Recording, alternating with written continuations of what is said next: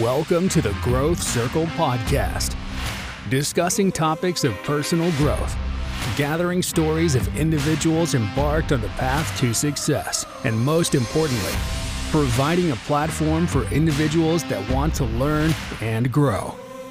And now, here are your hosts, Jake Ingledew and John Mitchell.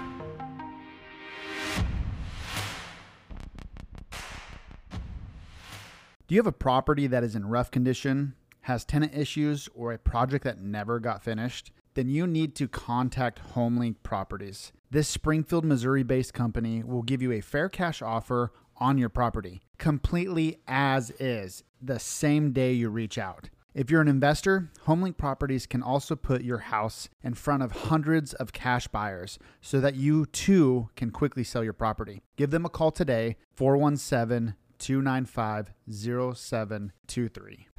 What's up, guys? Welcome to another episode of the Growth Circle podcast. I'm Jake, your host, and I'm here with my co-host, John Mitchell. What's up? This is John Mitchell. Jake, welcome back. How are you feeling today? Pretty good. I'm excited to have Dan the Man Turkel on the show. He is a real estate agent and an investor, and we're going to be focusing mainly on the BRRRR method, which we'll go into that in today's episode. Dude, this podcast is going to be fire. I have a feeling. I've heard a lot about Dan. He's an awesome dude. Just a quick fact I ran across today, a little statistic for you. Only 26% of small business owners said that they had a bachelor's degree. Only 17 went to college. 20% graduated high school but did not go to college, and 5% didn't graduate high school. So I thought that was pretty interesting statistics. What's your take on that? I say our education system sucks, and true entrepreneurs end up quitting. I'm just kidding. I didn't finish my degree. I still got 16 credits left, and I said, heck with it. I finished high school, but I think I may have slept through like freshman, sophomore, junior, and senior year. Which is funny because you're making more money than most people with degrees. Weird how that works out. That's besides the point. So today's episode, we're going to be talking mainly about real estate investing, specifically the BRRRR method. John, tell us what the BRRRR method is. Buy, rehab, rent, refinance, rest. I'm just kidding. Repeat. I was waiting for it. I knew you were going to do it. Repeat. Yeah, Dan's going to tell us all about it. So what do you say, Jake? Be a good day. Welcome to today's episode. Let's go. All right, Dan Turkel, welcome to the podcast. Welcome, I actually introduced you earlier as Dan the Man Turkel. Hey, I'm all right with that. That fits better. What's up, Dan? Welcome to the podcast. Thanks for having me. So tell us a little bit, give us a brief overview of yourself, and then we'll kind of dive into some of the stuff you got going on. Sure. So I grew up in New Jersey, born and raised. That's where I spent about the first 20 or so years of my life. Went to Rutgers University over there, got a degree in psychology. After that, I worked in a behavioral neuroscience lab for a couple years. We were studying the olfactory system, the sense of smell. Mm-hmm. And then at that point, kind of wasn't sure what direction I wanted to go in life. I knew I wanted to help others. I knew I wanted to really have an adventure. And I really just wanted to take some time away from everything and everyone I knew to get to know myself better. So I ended up joining the Peace Corps. So I ended up serving as a Peace Corps volunteer in Albania for 27 months. At the time, my wife was 27 months? 27 months, yeah. Wow. So at the time, my wife was going through med school. So she's over in New York going through med school. We got a 6-hour time difference. I'm in Albania learning how to speak a different language. And it ended up being probably one of the best, if not the best experience of my life. Really? What about it was so great? The culture, being immersed in the culture? I was really for the first time in my life, I was really given an opportunity to kind of turn inward and rely on myself in ways that I never had to before. Mm-hmm.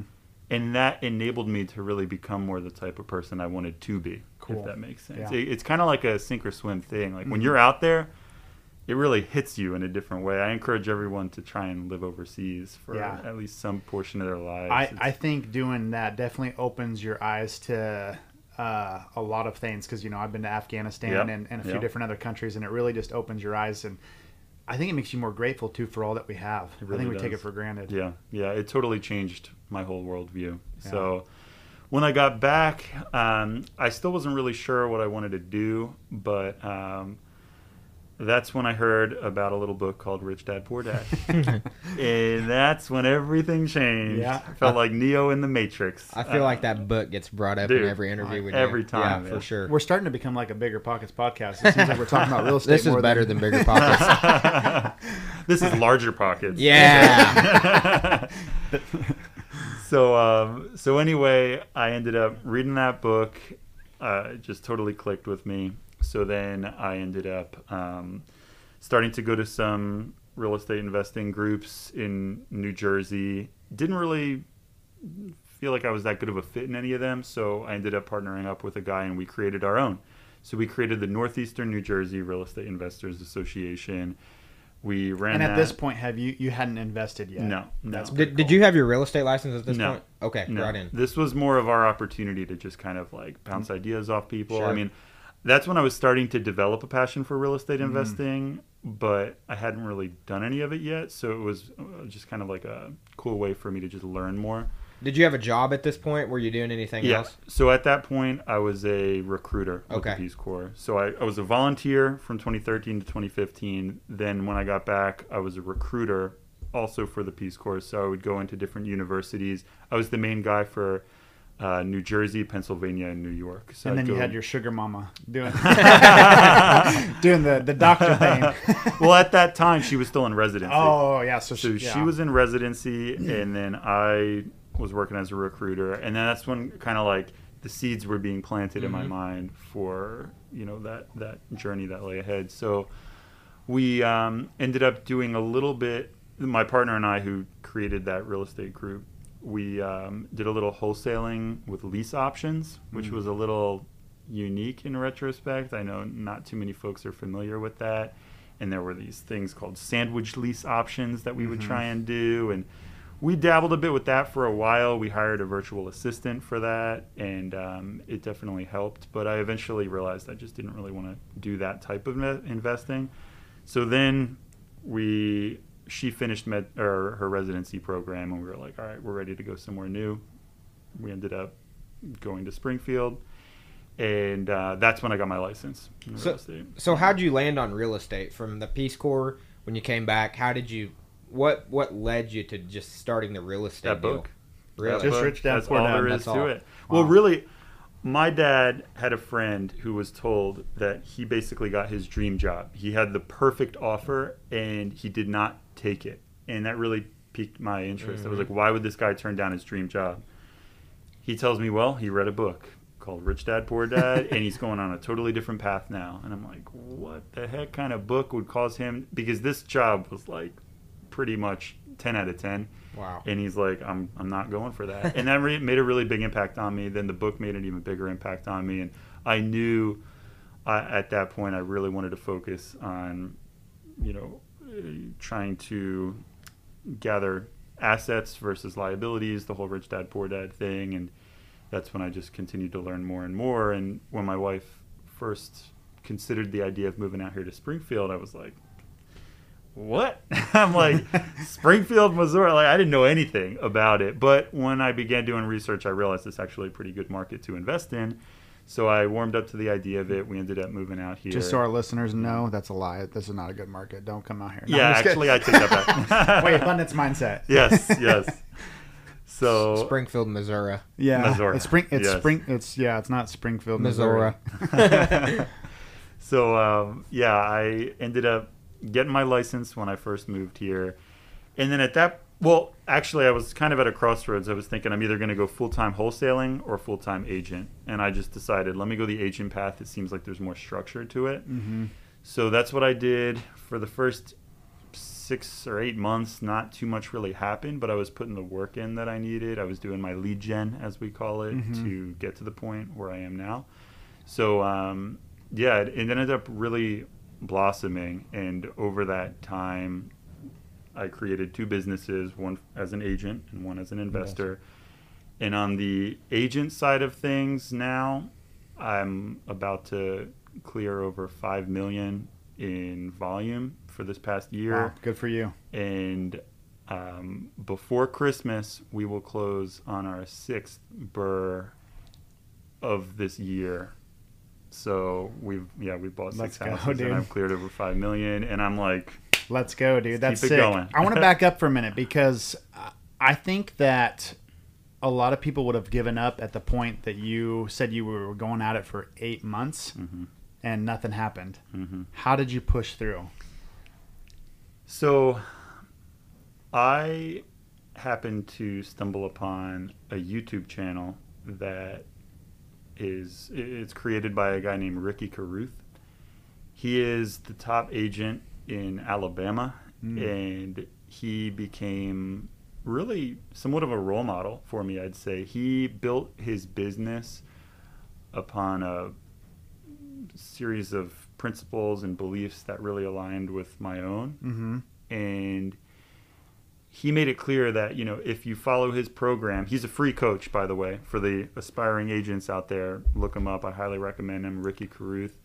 His program is called 0 to Diamond, totally free. And he really convinced me that if I practiced what he preached, I would find the success I was seeking. And it worked. We talk about this a lot on the podcast. And actually, you recommended me Slight Edge, which is actually probably one of my favorite books. And it goes along with, you know, Compound Effect and a few other books. But that principle of consistency, you did it for 8 months, consistently pounding the pavement. And at some point, all of a sudden, you saw that growth curve hit and business took off. Exactly. So that's awesome. That's crazy, dude. So I know when I was trying to get into real estate, it's like a very, like, I feel like for agents, it's like people around you that you know is sort of like your start. So family, friends is your start. Dude, I think it's crazy how you came out here, didn't know anybody, and just blew it up.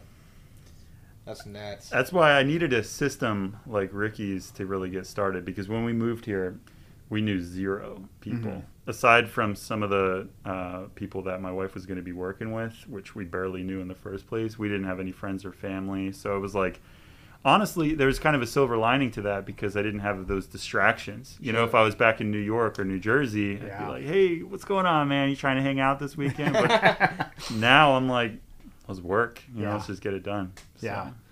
What do you feel like... What was the system that you felt like helped get to your success? Because you and I have talked before, and I know you kind of have a morning routine that you do. What was that system? What did it entail that you consistently did that eventually just hit that growth curve and you started seeing some things happen? In terms of the lead gen itself? Yes. Or just in your business in general. So on a daily basis... Basically, I'll kind of lay out what my schedule is, or what at least it used to be until it got me so busy that I don't really, I'm not as good with the schedule anymore. But something Gary Keller says is that it's not about real estate, it's about following a schedule. And if it's not on your schedule, it doesn't exist. So with that mindset, I went into it. So for me, every morning I wake up at about 6:45 or so. I always have a hot cup of water first thing. I always wake up feeling dehydrated, so drink some warm water. Then I meditate. I'll meditate every Monday through Friday for about 15 minutes or so, and I do it in a way where I follow this practice called Ziva, Z-I-V-A. Highly recommend Googling that. It's a really simple, straightforward way of meditating where you use, it's kind of like a trifecta where you have mindfulness, meditation, and manifesting. And the core of it is that you use it like a mantra. And that really gets me into the right headspace for the day because I have so many things going on. It's easy to, it's really easy. It's hard to shut my brain off, I guess is what I'm saying. So that meditation enables me to kind of just like calm it all down. So then at that point, it'll be about 7:30 or so, and I'll have breakfast, and then I will do my journaling, which I don't always feel like doing. But over time, I kind of developed my own technique with the journaling where I use an online journal to just, I really don't like writing pen and paper, so I'll go in this online journal, and I'll write G, PA on 3 separate lines. And G stands for gratefulness, P is something positive, and A is anything else. So I like that. For GPA. yeah, so for the G, I write 3 things that I was grateful for in the past 24 hours. That's unique. I don't just say, oh, I'm thankful for my wife or something. Right.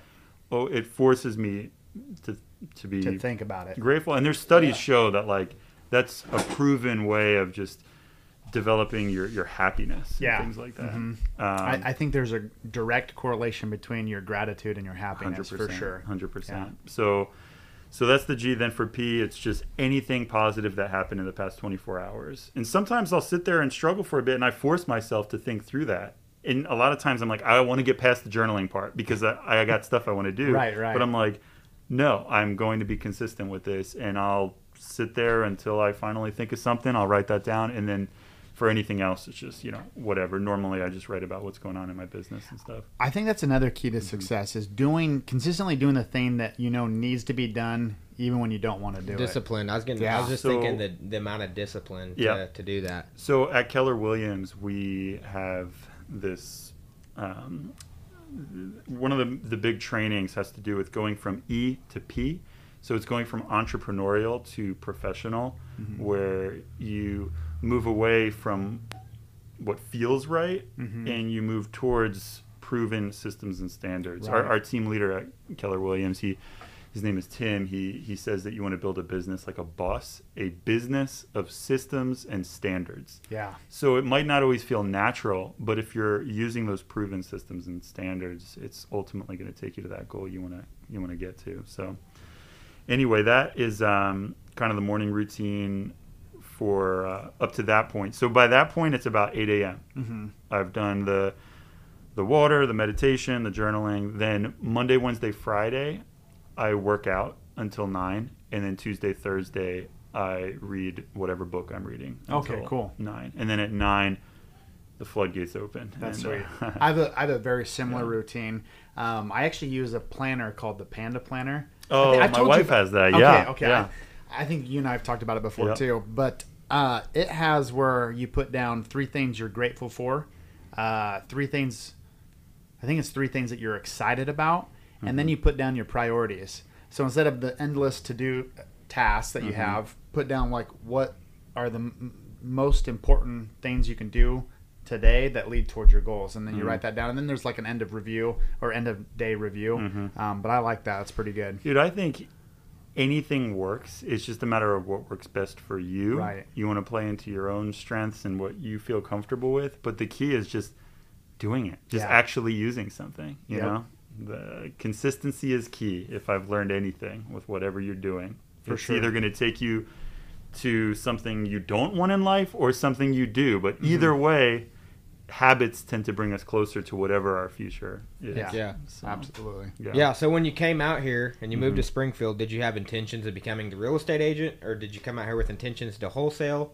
My intention was solely focused on investing, and I was planning on using the wholesaling path or the agent path to enable me to become a better investor. Gotcha. So as an agent, now I have access to the MLS, and I have access to a network of other agents. And oftentimes I'll tell them, I'll say, because I teach classes at KW, so I'll be like, at the end of every class, I'm like, and remember, if you find a fixer-upper you can sell, call Dan Turkel. I like it. I like That's it. cool. So, dude, I do that consistently, and I was able to just get a portfolio under contract because of that. So did you didn't have a job when you moved here, did you?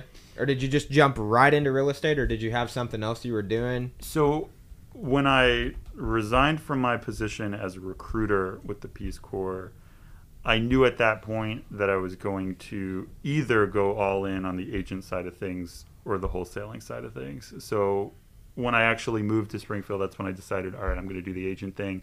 Studied for the exam, passed it, interviewed at a few different brokerages, realized KW was going to be the best fit for me, and then just kind of pushed hard at that point. So I want to know, how did you get in the mindset for listeners? How did you get in the mindset of like, I don't have a job. Obviously, people need money to live, and you're moving to a new place. So, shelter, food are things that you needed. How did you get in the mindset of going full in real estate and not trying to have something else that was going to, help you and, basically a plan B? What kept you from going to a plan B? Because I know you didn't have anything for like 8 months. You were, paving the concrete, like Jake said, for 8 months, not getting anything. What kept you from just going to plan B? So I was fortunate in that my wife was also working. So, call that what you want, a safety net. I mean, in many ways, I certainly was not on my own. So if I did fail, I think she would have had my back. And that certainly gave me peace of mind. But at the same time, I could so clearly see where I wanted to be in, 5 years from that point that I'm like, I was almost like it was already there. Like that's part of the manifesting thing of the meditation I was talking about, where you actually, it's not like you're hoping for things to play out in a certain way. You're thinking about it like it's already happening. And doing that on a day-to-day basis, it kind of like changes the way your mind works. And that was kind of how it was from day one. I was like, I know I'm going all in on this. Right. Like, it's just a matter of, my goal is simple, or at least my preliminary, my first goal is to have our passive income meet or exceed our monthly expenses, at which point we'll probably still keep doing what we're doing, but knowing that we don't, knowing that we don't have to it can make all the difference. Right. But yeah, once you get to that point, you probably built up so much momentum that there isn't any point in actually just stopping it all. Right. So. I don't think, and I just listened to a podcast on meditation, and I don't think we talk about this enough because it can seem very hocus pocusy. But I know many people that are doing these meditations or visualizations that have attracted the success that they've had. Could you talk a little bit about like what you're specifically doing?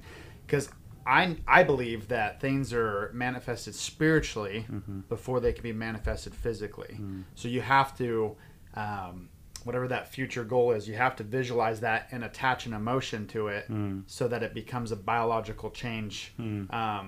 What are some of the things that you're doing? Yeah, it seems pretty similar, but it really comes down to those three. It's like that trifecta, whatever you want to call it, within the Ziva practice. So you're just following that program. I'm really just following that. Because I need to check it that works out. For me. Yeah, Ziva. It's made by this awesome lady in New York City, and does she have dreadlocks and wear beads? No. Okay. That's why people think it's hocus pocus. And a tie-dye t-shirt. Yeah, some people just give it a bad, rap. they have like in-person trainings, but the main thing is it's just Ziva online, and it's like a 15-day course, and it's honestly pretty expensive. Really? But I felt it was worth the investment, and I've been doing it for, I don't know, like 3 or 4 years. So you feel like you've now. gotten a return on it? Yeah, because I think it's important for us all to kind of fill our cup, so to speak, before we can give to others. We have to be whole. I think that's one thing that people don't do enough of is invest in themselves. Everybody's, we're so set on, Jake, we want to invest in real estate, want to invest in, wholesaling, or invest in this podcast even. But, sometimes I even catch myself lacking of like not taking the time to invest in myself, whether it's going to the gym, reading a book, whatever you do. Got to be intentional with it. Got to put it on the schedule. Sure. You really want to live a life by design, not by default. Right. And then you got to do it despite the opposition. And you got and you're going to have that opposition. Keep going day in and day out. Yeah. And that is, I think, what, separates a lot of the folks who don't make it from those who do is, there's a quote out there. I'm going to butcher it, but basically it has to do with the fact that like the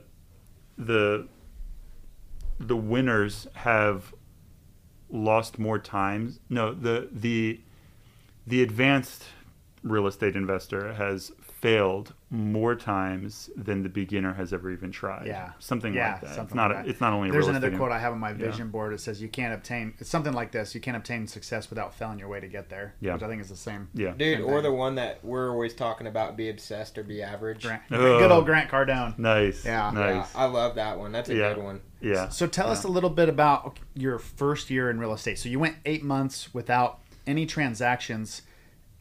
What did you end up doing your first year? And then talk us through like the growth that you saw.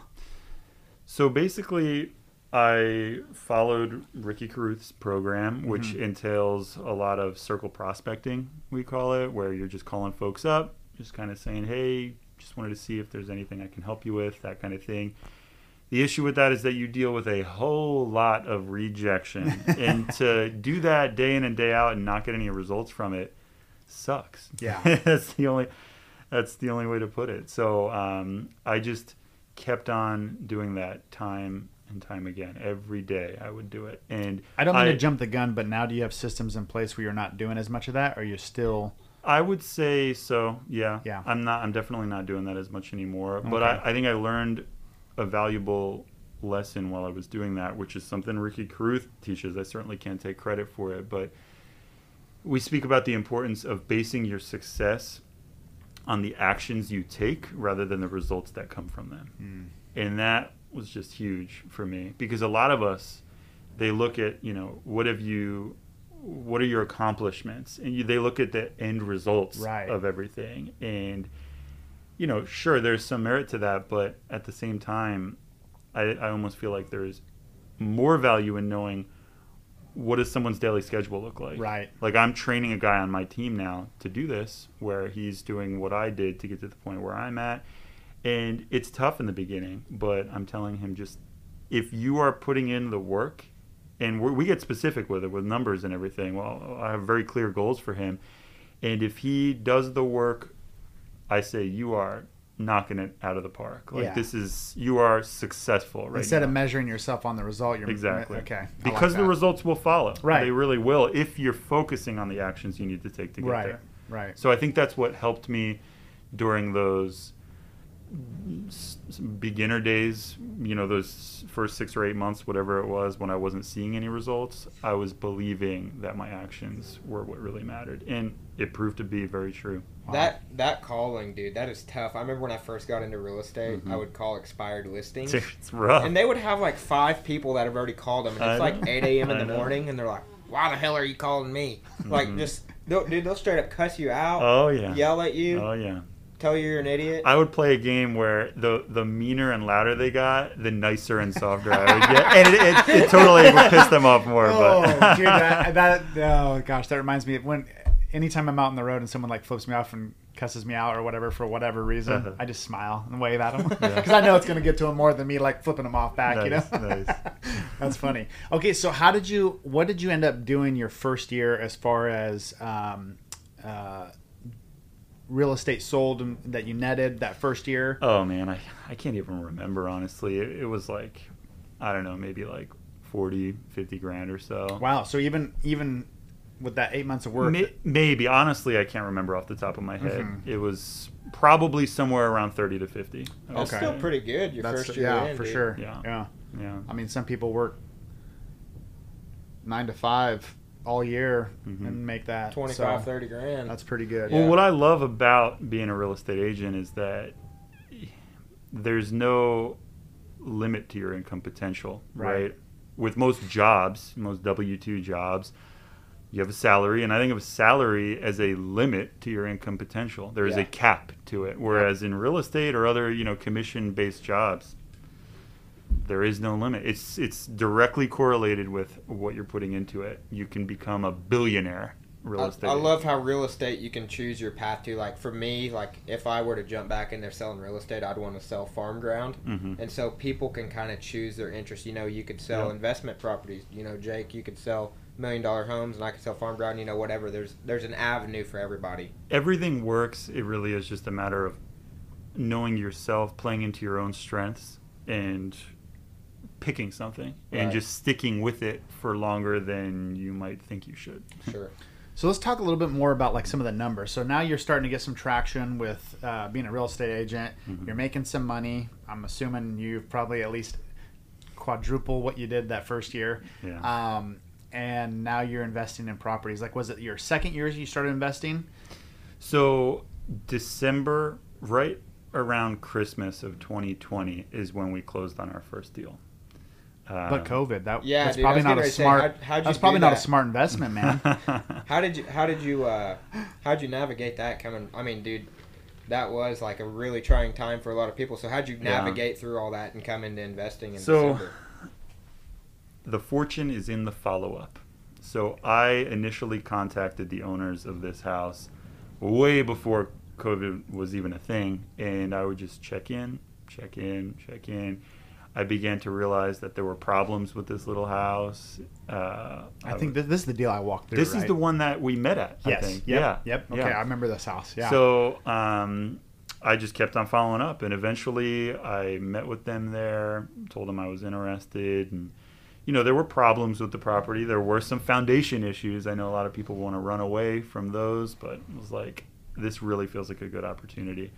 So I ended up managing to get it under contract, and we closed on it, and I was like, yeah. It was tell us some of the numbers, because I kind of think I remember the numbers a little bit. So I bought this one for $71. Yeah.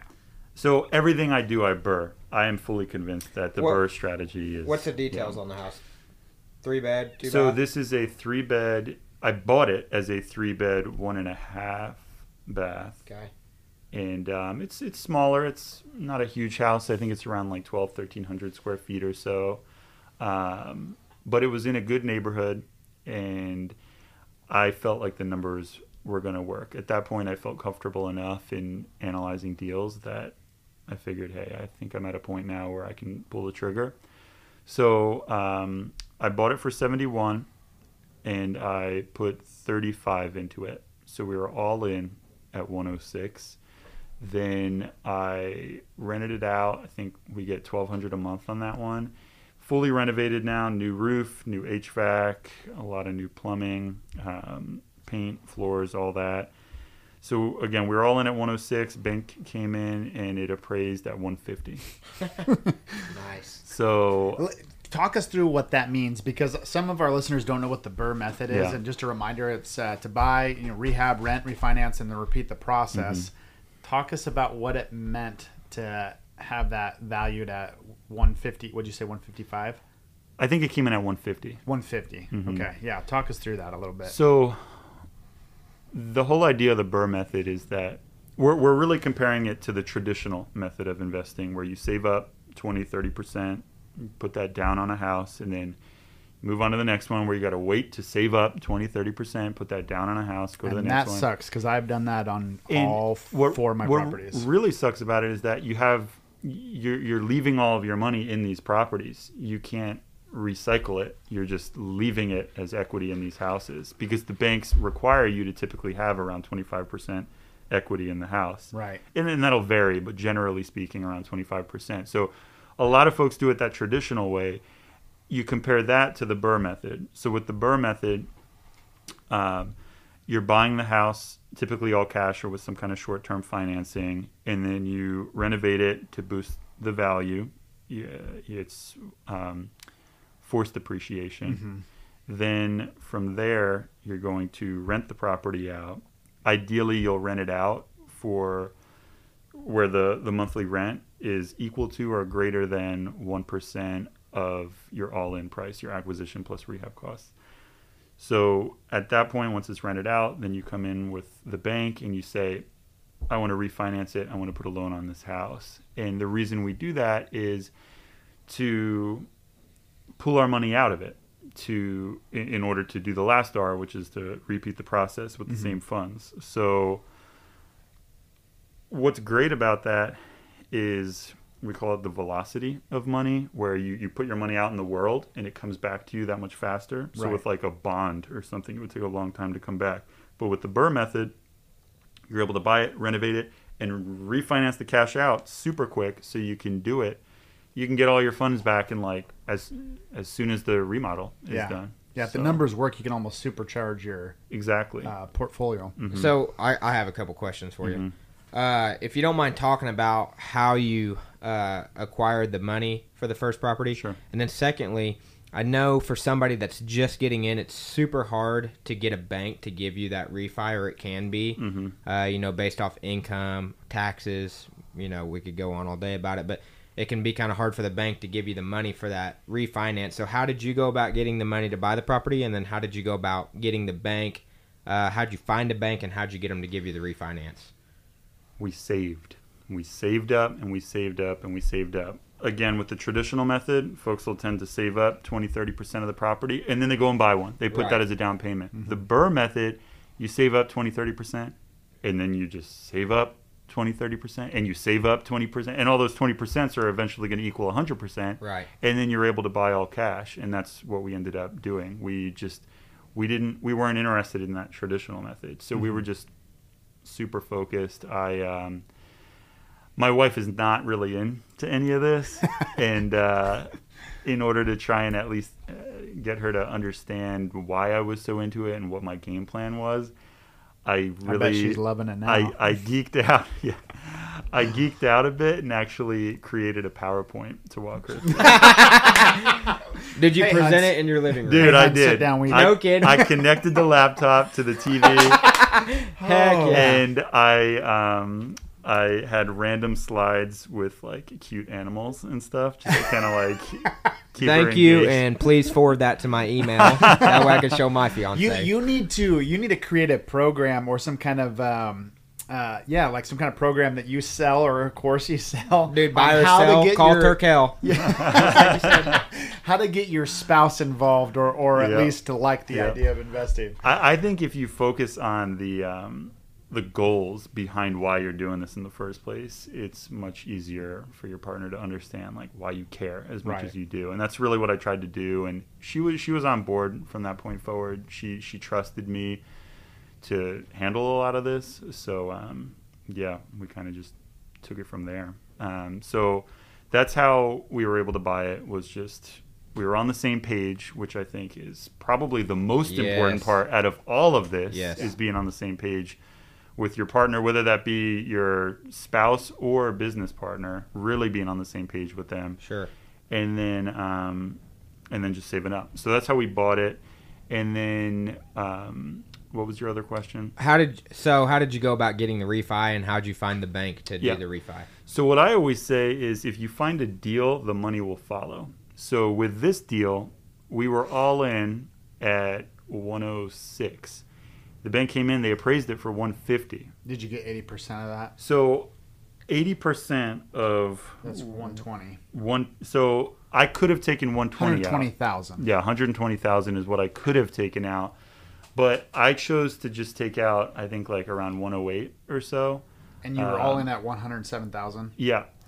So basically I had no money left in the deal. Right. So it was an infinite cash-on-cash return, and that's what made it, in my opinion, a grand slam kind of deal. So essentially you got a property for free, you got paid $13,000 to own it, and you're getting $1,200 a month. And you had a buttload of equity in it too. Yep. And the reason that all worked is because I bought right. And that's the key of real estate investing, make your money when you buy. Opinion. You got to make your money when you buy. And really, if you're listening to this and you're like, what does that really mean?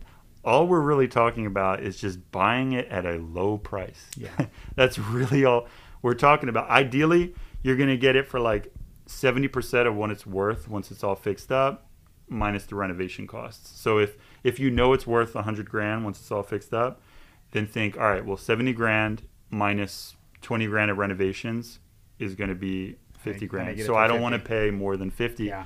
Because that enables you to have a little wiggle room, and at the end, you are all in around 70-75%, which means you can leave the 25% equity the lender's going to want you to leave in the deal, and then you can pull all your money back out. Just out of curiosity, what was the time frame, if you can remember, on that first home you burred? I believe it took somewhere between 2 to 3 months to finish that renovation. So we'll just say 3 months. So in 3 months, you got paid $13,000. You got an asset that's giving you $1,200 minus expenses. Who knows what your cash flow is, but $1,200 a month, and you basically have no money in it. And that was the fun part of it. Really, the work that goes into that is everything that goes before you get to the closing table. And that is really our role as investors, is to solve people's problems. Right. This house had problems, and I was able to come in and say, hey, I'll make this the easiest thing you ever did. Like, let's just make this happen. So I was able to solve those problems, got to the closing table, and that's when the fun started. That's when we were like, okay, let's go ahead and, figure out a game plan for what the renovations are going to look like. And, that's when the fun really started. It's interesting. The money always follows when you approach it as, how can I add value? Yeah. And that's the approach you're doing. Is like, how can I help you with your problem? Yeah. And be in the solution. Well, a lot of times when we make our money when we buy, we're able to because there's some kind of motivation, right. Whether it be they're going through a divorce or there's property distress, market distress, something happening behind the scenes there. But a lot of times we're able to capture that equity because there's 5 main ways in which you're able to make money in real estate. It's through market appreciation, forced appreciation, equity buildup, equity capture, and tax benefits. Mm-hmm. Those are the 5 main ways. So a lot of times we're able to do that equity capture where we simply buy below market value. And that happens because of some kind of motivation on the other side. How'd you find that deal? Through the calls I was making as an agent. Okay. Yeah, gotcha. It's just kind of another tool in my tool belt where I'm like, hey, I can list it for this or I'll buy it for this. Nice. That's cool. So how many deals have you done thus far? Well, I don't think I fully answered your question. Yeah. How'd you find the bank to do that? So the numbers worked on it. So I went to a local commercial lender. I said, this is what I think it's going to appraise for. This is what I paid for it. These are what the renovation costs are going to be. They penciled it out and they're like, this is a deal. Let's make it happen. Because especially with commercial lenders, if the numbers work, they're going to be. That's also a good reassurance too, because you got a second set of eyes. It's like, you got a deal. Exactly. Yeah. So you did tell them what you paid for it. Did they give you? I mean, if you would have said, "Hey, I want 80% of the appraised value," would they have batted an eye at that? You think? I know some banks will. They're like, especially first time, they may not. Especially within the portfolio lending world or the commercial lending, whatever you want to call it, like the more of the local banks where they're lending their own money out and they're able to be more flexible. They don't have to work within the confines of what Fannie Mae and Freddie Mac have to say. They're able to kind of make their own rules. A lot of times with those types of banks, it really comes down to the relationship you have with them, and it's just so important to build that track record with them, that trust, and I think that is ultimately what helps to seal the deal when you present good numbers. Yes, this is definitely a relationship business. Oh, 100%. Real estate investing is such a team sport. It is insane. I would never be able to do what I do without my property manager, my contractor, my go-to lenders on the conventional and commercial side. I've got insurance broker, my CPA, all these different people in order to pull all this off. Yeah, dude. I've always heard your network is your net worth. Yes. Me and Jake were just talking about this the other day and trying to get some systems squared away for our business, and it's crazy the amount of people that we've met just being in the business, maybe the past, I haven't been in it, but maybe 7 or 8 months, and we've met so many people that have helped us, get so much further than we could have been on our own. Yeah, for sure. Teamwork makes the dream work. Yeah. No doubt. So let's jump forward now. So now you've got 6 burrs under your belt. Have all of those deals been about the same where you've had cash that you've been able to pull out? Well, I've got to correct you because we have 5 burrs. Oh. We are, and I might have said 6 before because in my mind it's 6, but technically we're not closing on the 6th one until just before Christmas. Gotcha. So 6 burrs. We're yeah, pretty much. We're gonna have 6. Merry Christmas. It's gonna happen. So you were saying I was able to pull all the funds out each time. Yeah. So I was definitely not able to have infinite cash on cash return on all of the deals. I'd say the first one was textbook. Yeah. It was just what everyone would hope for in a burr. The second one was also really good. I think I got that one for 100, put another 30 into it, and it appraised for 190. Is that the house with the red? Yes. Yeah. Okay. Red one. So Nice. 190. So that one worked out super well. I added a bedroom in that one, added a bathroom, or I turned the half bath into a full bath in the first one. And then the third one did not have as good of numbers, but it's because I knew I was buying in a very good neighborhood. Mm-hmm. I was very happy with that neighborhood. I knew it would hold its value, and it's the kind of house I'm just happy to hold forever. So in my mind, I'm like, if I cash flow anything, it's a good deal because it's just such a solid house in a solid neighborhood. So that was the third one. Then the fourth one, another really good house in a really good neighborhood. That one had a lot of issues with odor. It was like smoke just permeated that house. There was a lot of cigarette smoke, dog odor. Just things were messed up in there. Smelled like money. Yeah, right? It smells like money, and then put some kills on everything, and you're good to go. Dude, I bought a house here in Springfield a couple months ago, and it had been smoked in a ton. Like the walls looked like an orange. And dude, we put 14 coats of kills on that thing before it finally got covered up all the way. I mean, dude, it was gross. Did you use an ozone machine? No, I've heard somebody talk about that, and they said it will like wipe it out. It can help. It can really help. I would recommend looking into that, especially the industrial strength ones. Yes. It smells really bad, so you should do it like overnight maybe when you're not there. But if you use kills and you use the ozone machine and you scrub the walls before you do any of that, I think that's really what can get rid of it. You can get those pretty cheap on Amazon too. Like they're not, but maybe $150, $200. I'd say it's worth it. Yeah, definitely worth it. Yeah, dude, this one was so bad. It was like the crap was dripping, like it had dripped before, and now it was just like stained on. But hey, it looked like money to me. Again, that is a problem that we come in to solve. That's really the essence, I think, of what we're talking about here. So anyway, fourth one was able to have a good return on that one. The fifth one, I've got my crew as we speak working on that one right now, and that one's definitely going to have a pretty good return. I told the guy, I'm like, I followed up with this guy for 2 years. And he ultimately told me that other agents contacted him, but he decided to go with me because I was consistent. Consistency. Yeah. It really comes down to that. So when I eventually was able to finally meet with him, I'm like, every house I go in as an agent, I ask myself, should I buy this house? So when I walked into that house, I was like, I think I should buy this house. So walked through it. I'm like, I'm going to give you 3 options. Option 1, I buy it at this price. Option 2, Option 2, we list it for this price, but then you got to fix it all up and everything. And option 3, you flip it yourself. So then he eventually ended up deciding to just go with me because it was the easy button, as I call it. And you're again adding value because you're giving them options of like what's going to be best for you. So that's pretty cool. That follow up is definitely, I think that's 100% a key. I remember first listing I got, I followed up with this guy like 7 or 8 times before he finally said, "Yeah, let's list it." Yep. And that was my first listing. So the follow up game is extremely The fortune important. is in the follow up. I think when you first talk to somebody, they're going to be like, who's this person? But then the second, the third, the fourth time, you build that rapport, that trust. They become more comfortable with you, and over time, it can eventually lead to, a meeting, and then you kind of just take it from there.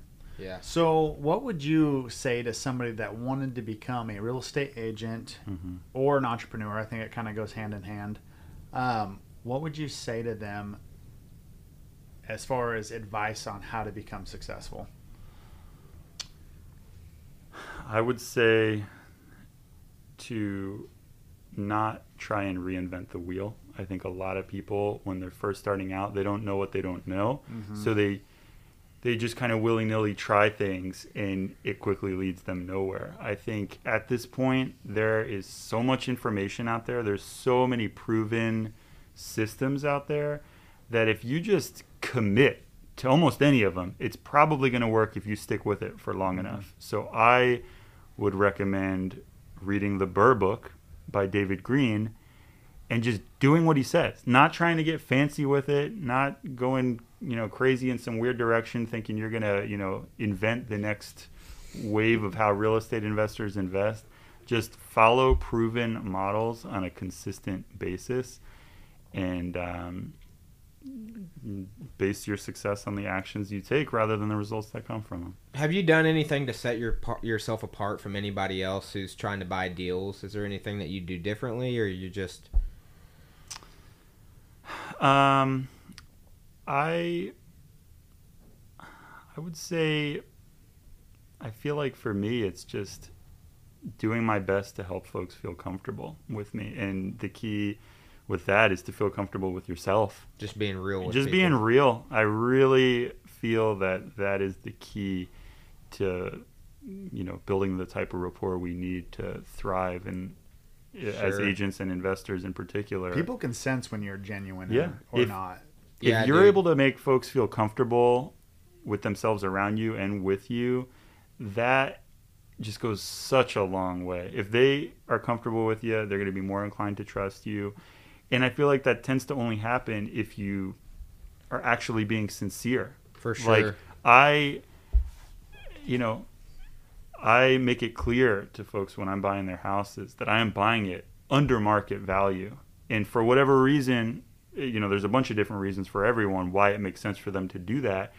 But especially as an agent, the last thing I want to do is rip someone off, you know? So I make it clear, hey, we can list it for this, or I can just buy it from you at this price. It is below market value, but here's why it makes sense to go this way. Here's why it makes sense to go that way. What would you like to do? Yeah. And I'll even have them sign off on something saying, I'm acknowledging that I am selling this below market value, because I don't want to pull a quick one.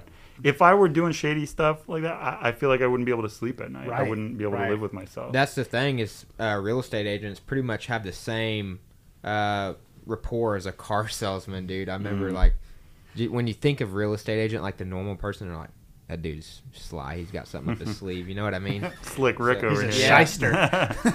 Yeah, that's sweet, man. I like how you do that. Yeah, it's just, it's building that rapport in person. And I always tell them, it sounds kind of cheesy now that I think about it, but with me, integrity is key. But I really do actually feel that way. And you feel it. Yeah.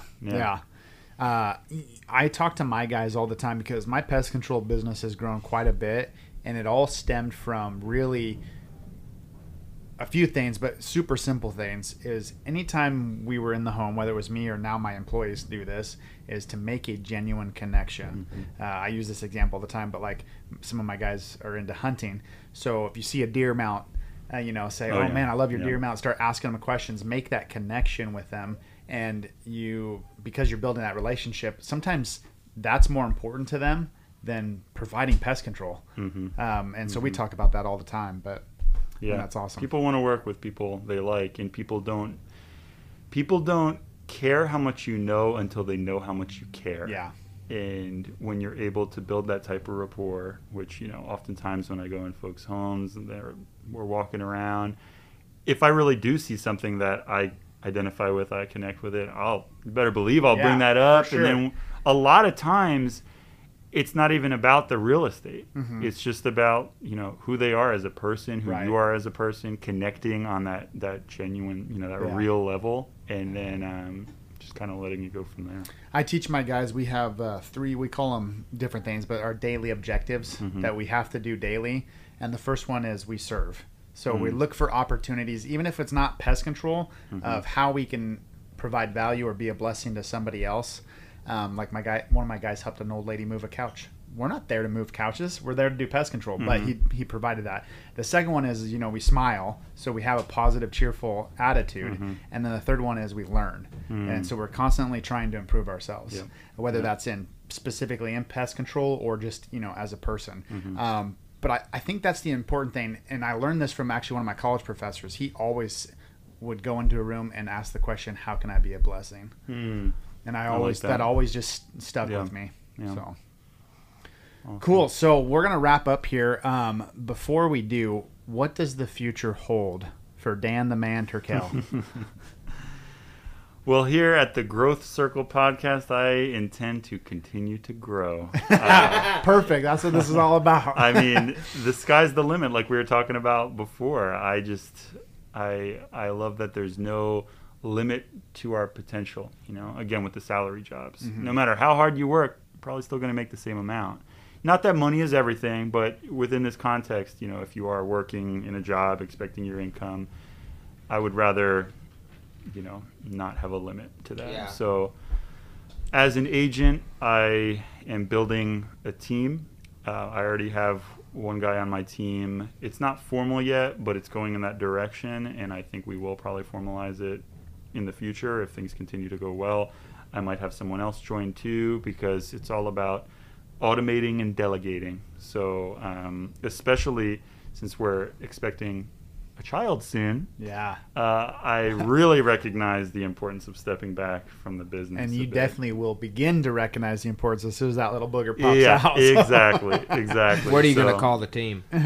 I'm not exactly sure yet. I threw around the name DT Realty, but I don't really know for sure yet. I've got to still think about that. But continue to grow on the agent side by expanding the team out. And then on the investing side, just continuing to take deals down, keep it going until that cash flow meets or exceeds the monthly expenses. Do you have a number of houses that you want to burn the next year? I wouldn't say so. It's more about, you know, however many houses it takes to get the cash flow up to what we would like for it to be. But it's just the key is continuing to buy those assets over liabilities. I heard someone the other day, I can't remember who it was, but they were saying that most people live their lives in a way where it's as if they're playing Monopoly and they only collect money when they pass go and get their $200. They don't buy any houses. Mm-hmm. Who would play Monopoly that way, right? Yeah. Nobody. But in our world, in the investing world, you know, every one of those houses we pick up is just one step closer to financial independence.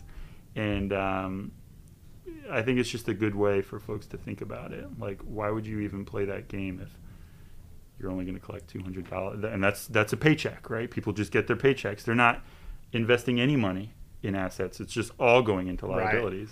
Right. So. Well, cool. Yeah. So we're going to wrap up and go to the last segment of our podcast episode. We call it the final three. The final three. So the first question is the most recent book you've read, and what's one thing you've learned from it? So you actually already mentioned it, The Slight Edge. You're rereading it? I actually am going to be rereading it pretty soon. It's kind of like the next book on my shelf. I'm reading Vivid Vision right now, but I intend to reread Slight Edge pretty soon, and I think that one in particular made a really big impact on me. I know we spoke about it before, and it just makes so much sense.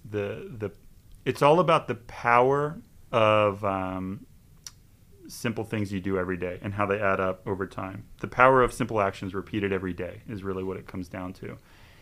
And if you're able to be consistent, you know, that will bring you to the success you seek. And that's really what that book is all about in a nutshell. He explains it way better than I do, but it really resonated with me. And I think that the lessons I learned in that book really enabled me to, you know, get to the point where I'm at now. Yeah, that's a fantastic book, and I am so grateful you recommended it to me. I'd read other books with the same concept or principle, but that book it's probably by far my favorite book. Yeah, it really is amazing.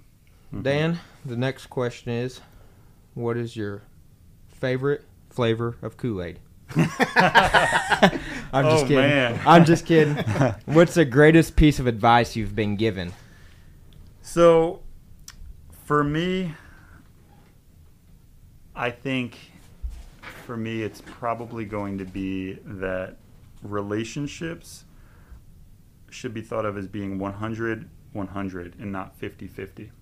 I think a lot of folks, when they're in a relationship with someone in business or in life as your spouse, they think of it like, oh, it's, you know, kind of like a 50-50 partnership, and they expect the other person to hold up their end of the deal.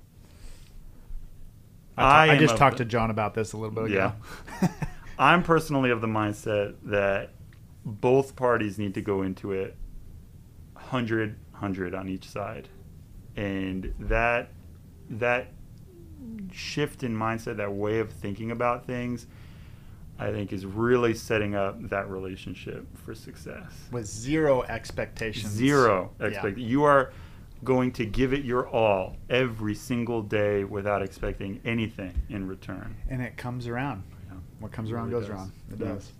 Did we just ask the principle you strive to live your life by? That's not the one. No, do we skip that one? I think we skipped it. We did that order, but that's okay. So the third question, which is normally the second question, what is one principle you strive to live your life by? So for me, I feel like I would say it's to always be giving. Giving in a variety of different ways. Giving of my time, of my money.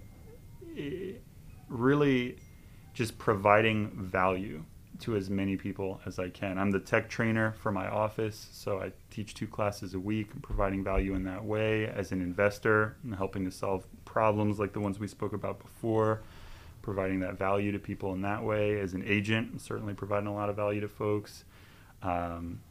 Soon to be father, I'm sure I'll be providing a lot of value to my little one. Whole coming new into growth our curve, All life. these man. people are having kids, dude, and I'm still engaged, man. Waiting on the day. But yeah, I feel like for me in life, it's really all about giving back. That's Sure. part of what fires me up about investing so much, is that it's going to enable us to give back in ways that we would have otherwise never been able to. You know, I have this dream of one day starting up a clinic somewhere in Africa and going Nice. there in the Yeah. winters here, going there, and really just, you know, having that adventure while at the same time giving We've back. talked about this before. Was once you take care of those hierarchy of needs, you know, the food, shelter, Yeah. you know, all that, you get to a point where you're in a financial position that you can have impact. Mhm. And I think that's kind of what you're talking about. Yeah, and I shared this thing on Facebook the other day. If you're a good person broke, you're going to be an even better person rich. Yeah. And I feel like that's Nice. really hits home, especially for me. Like, man, dude, for the people that want to do good in this world, the people that are broke, when they get rich, they're going to really make a big 'cause impact. money is not the root of all evil. People always Mhm. they say that wrong. If They you actually twist go it. back, that's not what it is. You're an evil person whether or not you have the money. Mhm. So it's not the root of all evil. It's a tool that enables you to be more of what you are, whether that's evil or good. You know? Well, Yeah. it's the love of money. Yeah, the Yeah, love and of it's the money love is the of root money, of all yeah. evil. Yeah. Yeah, for But sure. from what I gather from most people that want to be in a good financial position, it's not the love of the money, it's the love of the freedom and then ultimately the impact. Mm-hmm. Mm-hmm. That's what it's all about. Yeah, man. A lot of opportunity in this business. Cool. So Dan, where can people find out more about you? So I've got my Facebook page. If you just look up Dan Turkel Realtor on Google, you're going to find it right there. I personally think one of the best decisions I've made in this whole journey is joining Keller Williams. So if anyone wants to chat with me about that, feel free to reach out anytime. My email's Dan Turkel, DANTURKEL @kw.com. I'd be happy to chat with you about that. But yeah, that's about it. Perfect. And we'll put links in the description so people can hit you up that way. Awesome. Dude, thanks for coming on the podcast. This was dope. Teaching us a little bit more about how to be better burr investors. I still haven't gotten one under my belt, but we'll get there. Hey. Anytime. Buy or sell, call Dan Turkel. Yes, sir. Thanks, Dan. Thanks. Thank you for listening to the Growth Circle podcast. Make sure you subscribe so you don't miss any future episodes. In the meantime, connect with Jake and John on Instagram @JakeIngledew and @John_the_builder. Until next time.